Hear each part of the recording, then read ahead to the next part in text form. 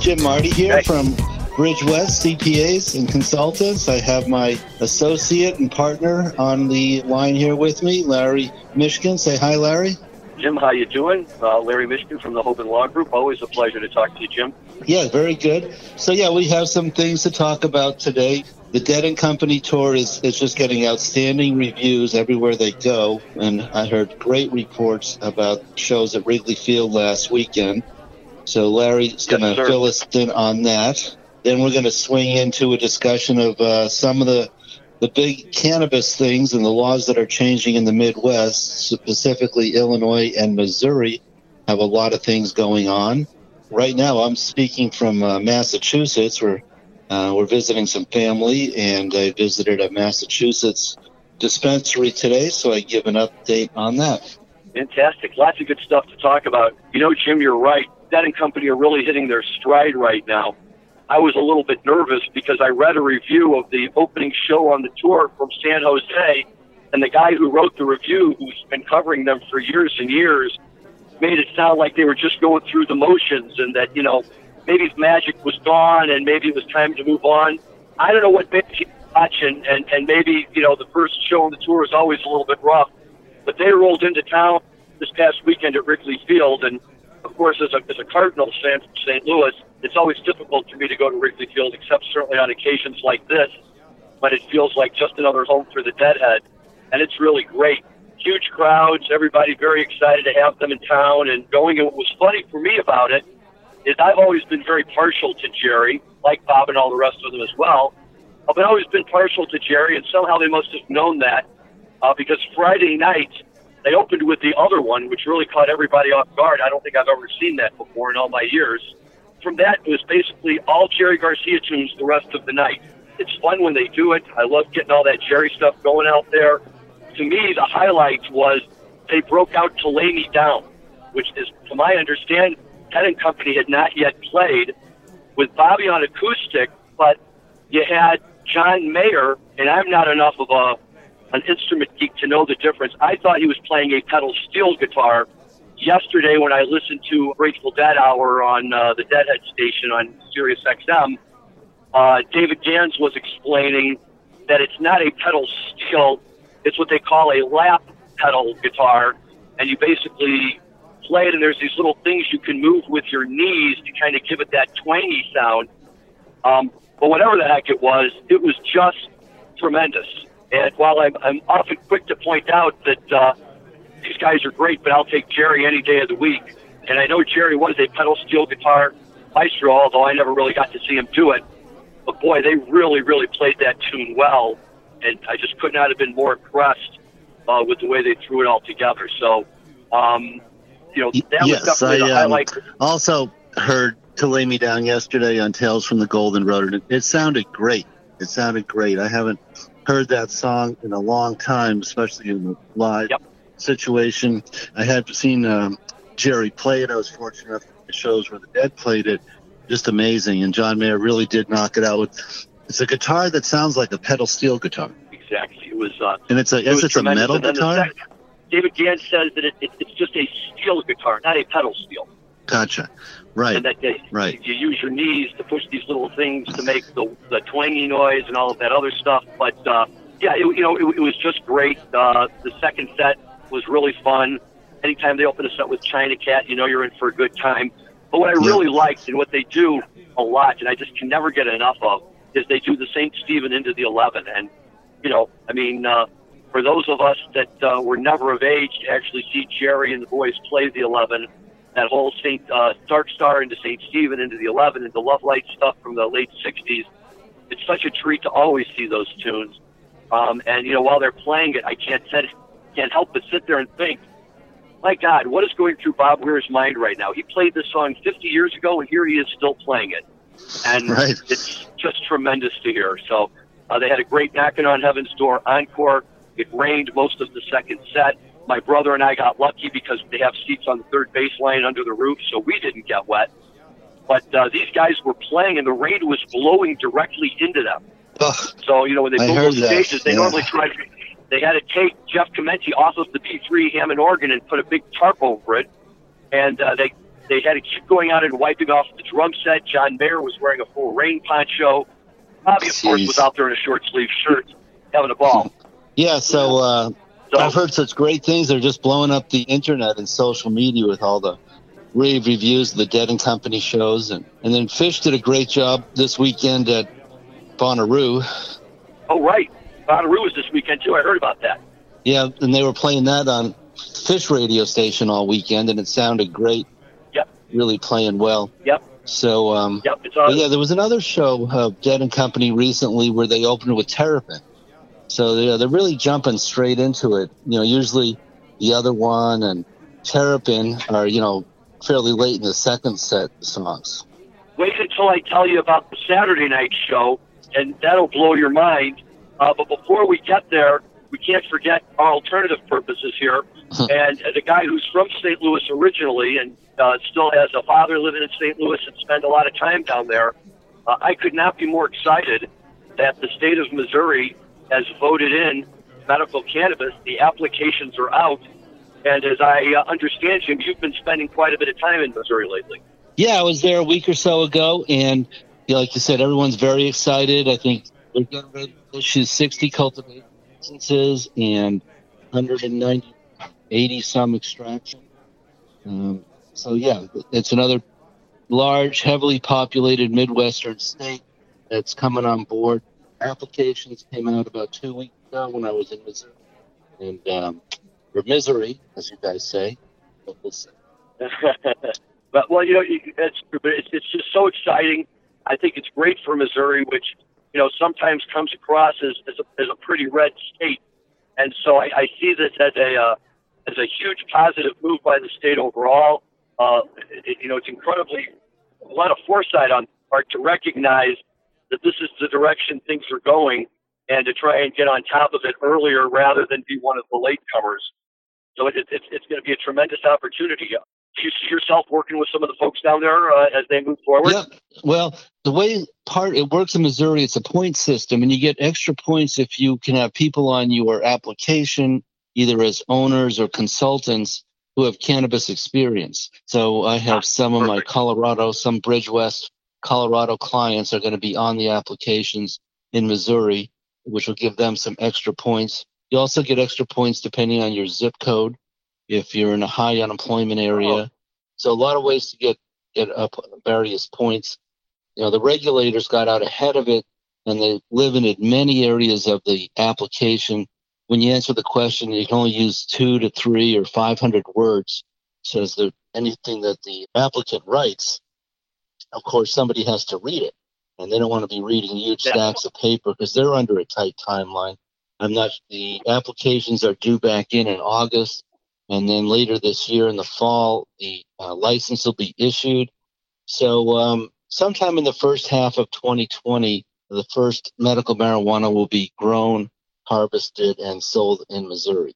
So they're right on track. And there was a newspaper article this morning in Missouri talking about how the state is getting ahead of it, and they're pre-registering, pre-signing up patients even before there's any place for them to buy medical marijuana.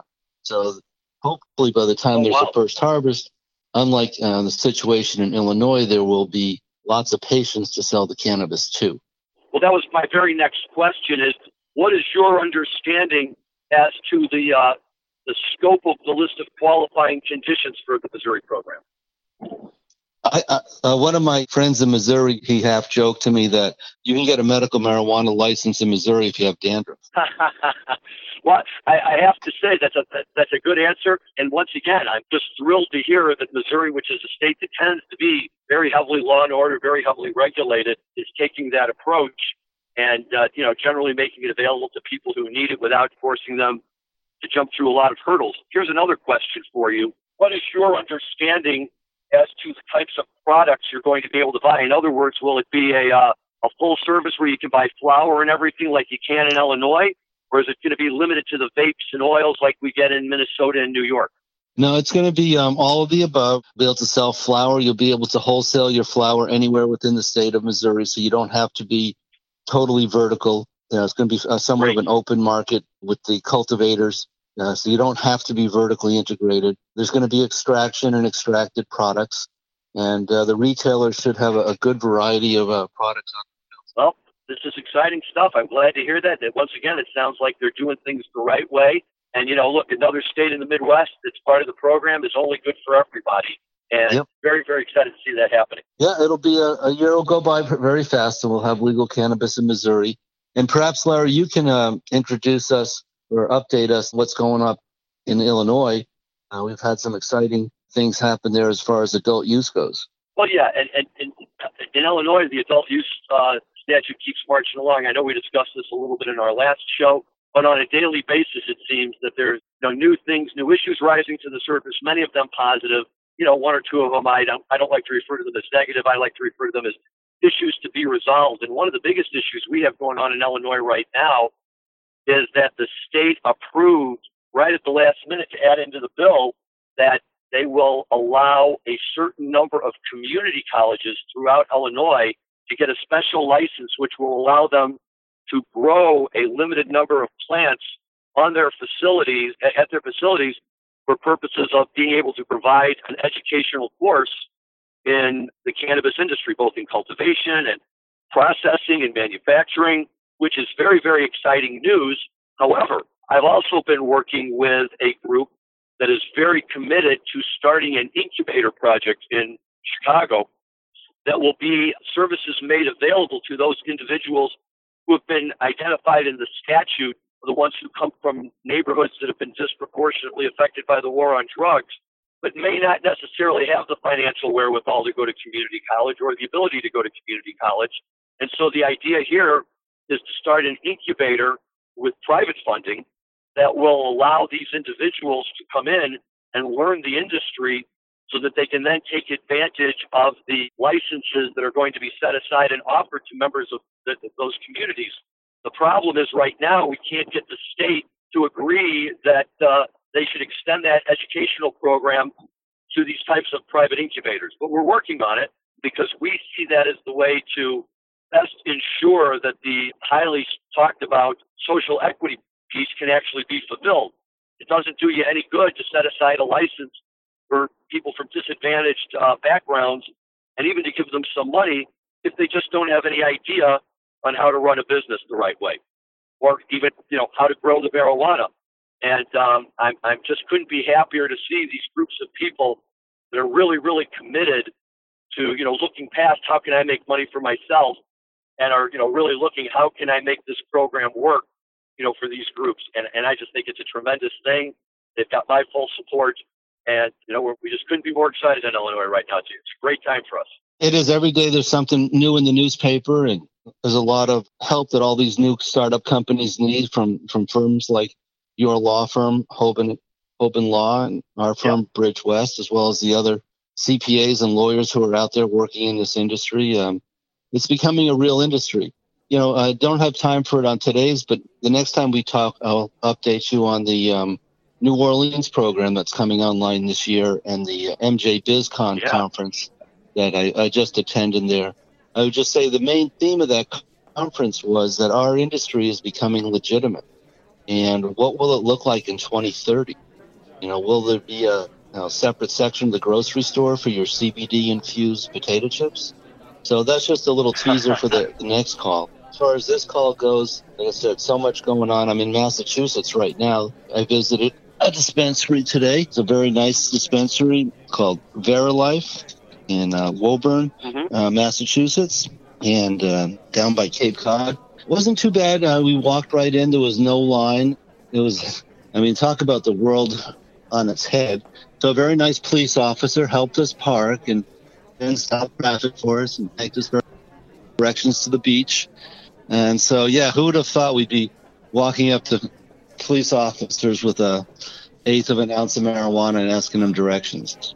Well, I think it's great. And actually, that's interesting what you related to me. I was just talking to my son who lives in Boston, and apparently last week they opened the first adult use dispensary within the city limits. And he said, this will make us appreciate what's going on in our states. You have to call and order in advance. Otherwise, it's a 4-hour wait once you get there. Yeah. And when you order in advance and you get there, you still have to wait in line, and they limit them to 1/8 of an ounce of flour and 1 gram of extract. Yeah, that's the way it is here in Massachusetts, too.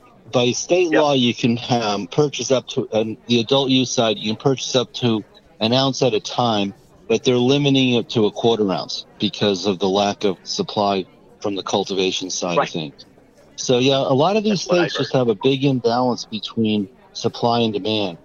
You know, some states like Oregon, you've got massive overproduction. Up in Massachusetts, you've got underproduction. So, yeah, going back to Missouri, part of what I'm working on there with some of our new Missouri clients is to try to match up the cultivation side with the patient count. And that's why I was really glad to see in the paper today that Missouri is now signing up patients, even though it'll be the better part of a year before the first harvest. But that's, you know, to try to match up that supply and demand is no easy matter when you go from first time through on medical marijuana or adult use marijuana, getting those factors sized up correctly. I generally tell my cultivators, and it's been true in Colorado, even though prices have gone down, you still sell everything you grow. So, you know, get your cultivation up fast, get it up big, you know, go big and start growing and cultivating and harvesting as fast as you can to try to meet that demand. So,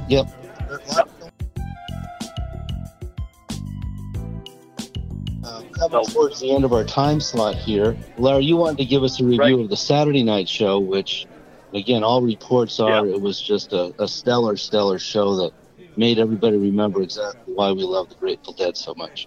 Well, that's exactly right. I walked out of the Friday show very happy and very satisfied. I walked out of the Saturday night show thinking, maybe I should go on tour and follow these guys again. And to your point earlier, that you know, the shows were called for 6:30. They started both nights at about 5 minutes after 7.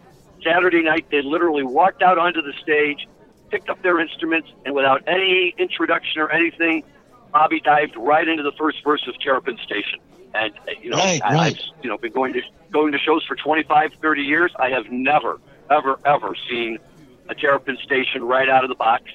It could have, you know, maybe been a little flat, but they played it so well, and it set the mood, and they went straight from that into Sugar Magnolia, which, you know, is I don't know anybody who doesn't like that song. And then they broke into Mr. Charlie, which I only heard the Dead play once or twice, and I got to tell you, John Mayer played that tune like he wrote it. I mean, you know, I always defer to Jerry on his tunes, but John just killed this one. It was really tremendous.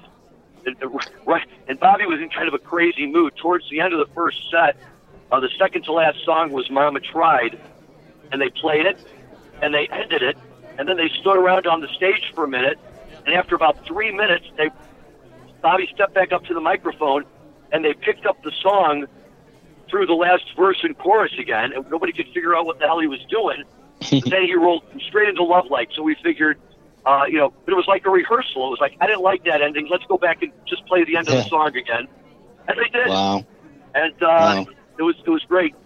Second set opened with a great Scarlet into New Speedway Boogie, a wonderful Help Slip Franklin's. Friday night, when they opened with the other one, they only played the first verse. So coming out of space Saturday night, of course, they picked up the second verse.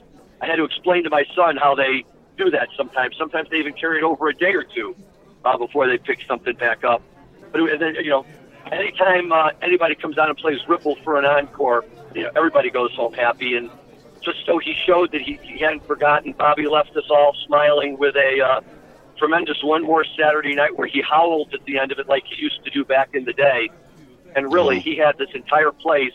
It may have been louder in there than when the Cubs went to the World Series. It was just incredible. Great shows. You know, you walk out of there and you're like, I call that when they get the howl. Yep. It just, you know, it just reminded me again why, of course, I'm going to go to see these guys. Why would I think for a minute I wasn't going to go? Right. Yeah. Yeah. Back in Jerry's day, the Grateful Dead day, when the Grateful Dead would have a particularly good set or a good concert, at the very end, they would get what I would call the howl. And we would just howl at the top of our lungs and just bring the roof down if there was an indoor facility, or shake the building if it was an outdoor facility. We would just really just absolutely give them what I would always call the howl. And it sounds like they got the howl in Chicago on Saturday night.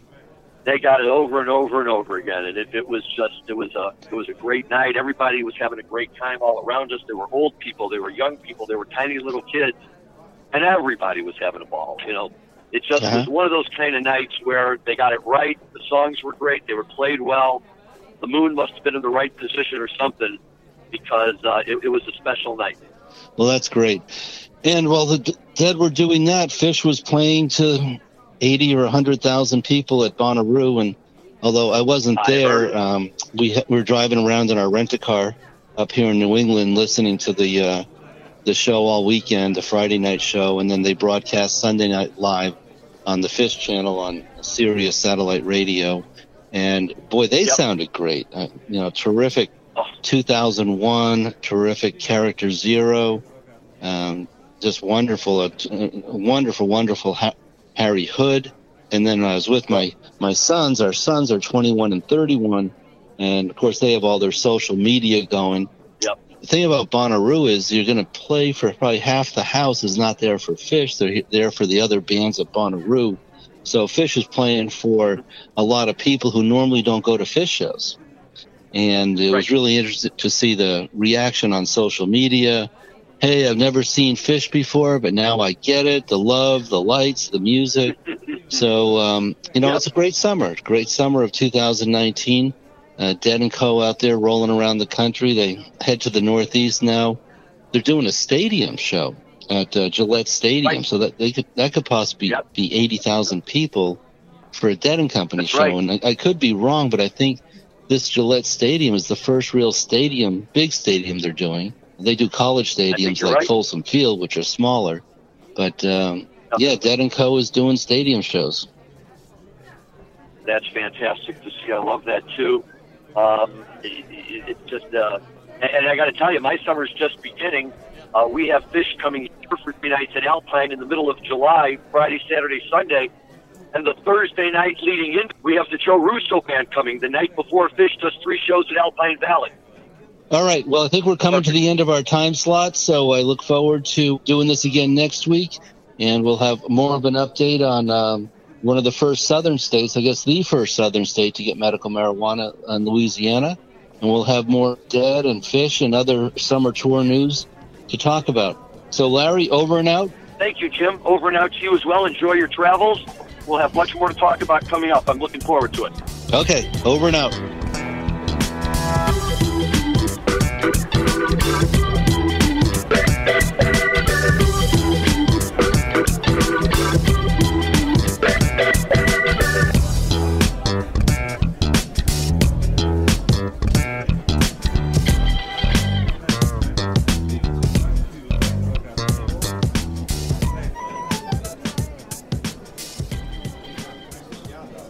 Thanks for listening to today's show. To check out more great cannabis podcasts, go to podconnects.com. Here's a preview of one of our other shows. Hi, my name's Kate, and I'm your host of the Pop Moms Podcast. I started the Pop Moms Podcast, because I wanted to end the stigma against using cannabis, specifically with moms, but also anyone who chooses to consume. I strive for a balance of humor and education, along with some pretty rad guests, to help combat social biases that come with consuming cannabis. Kids are hard. Join me for regular podcast episodes packed with parenting hacks, real-life stories, and of course, my favorite cannabis products. The days are long, but the years are short. So roll another J and take a deep breath. Keep blazing and stay amazing.